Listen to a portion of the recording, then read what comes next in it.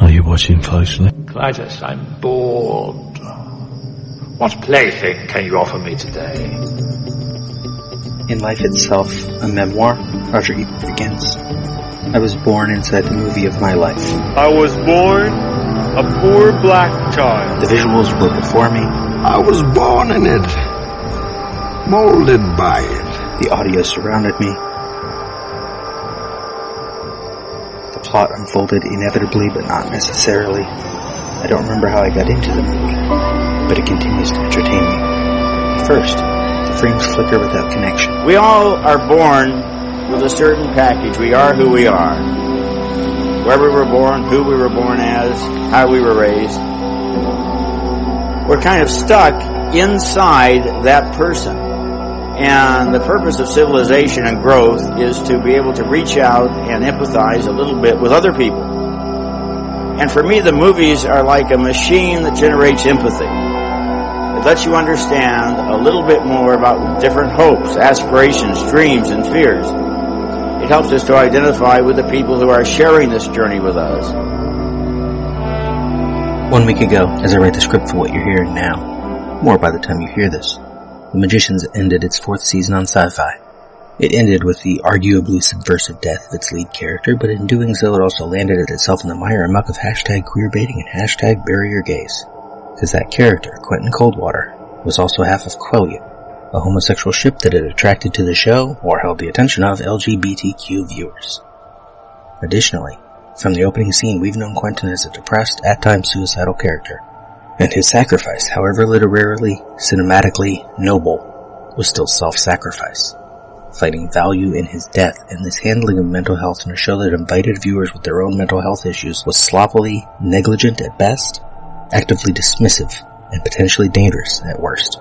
The outrage was immediate, some because, of course, the lead character we've been following for 4 years is gone, much because, on the other hand, we were promised something out of the ordinary and now the show can never deliver it.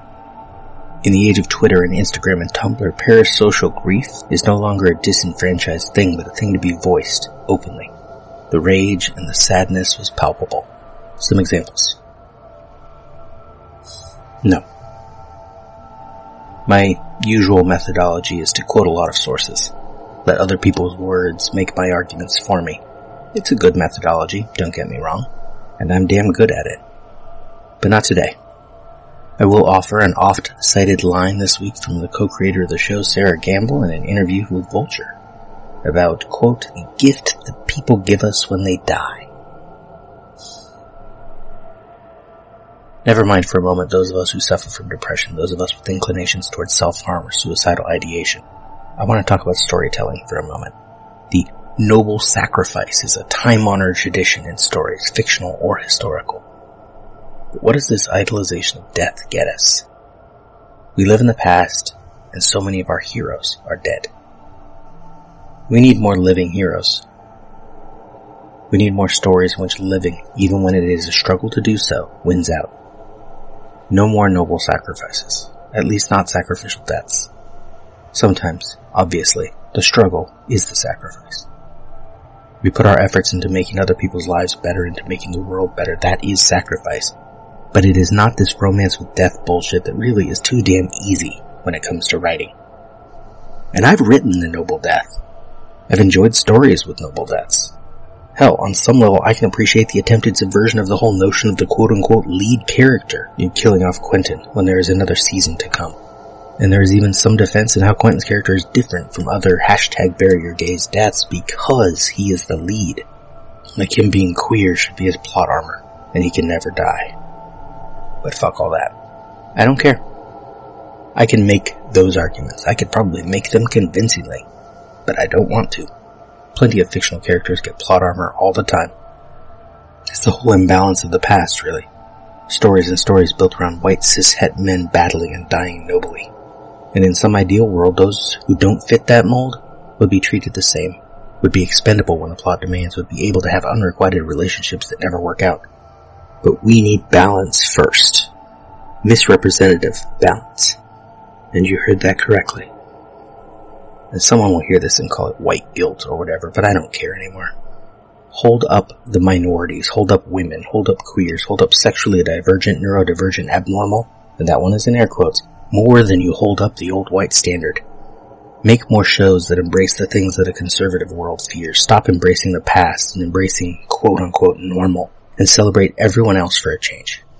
Make more shows like The Magicians that offer nuanced heroes, nuanced villains, offer us humanity in the most horrible and horribleness in the most humane, offer us love in many forms, sex in many positions, skin in many colors, new combinations of race and gender and character that belong in the bright light of Fillory far more, unfortunately, than they belong in the more drab color of earth. Give us more, give us better, give us something extraordinary, bold, strange, and beautiful. And when that is the new normal, we can reconsider the noble sacrifice. In the meantime, your life has value now. Anyone who tells you different is toxic and wrong.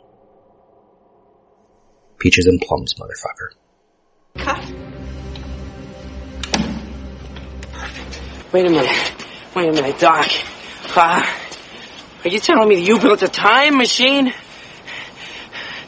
A Mandalorian! Why would you create such an abomination? This is the weapon of a coward.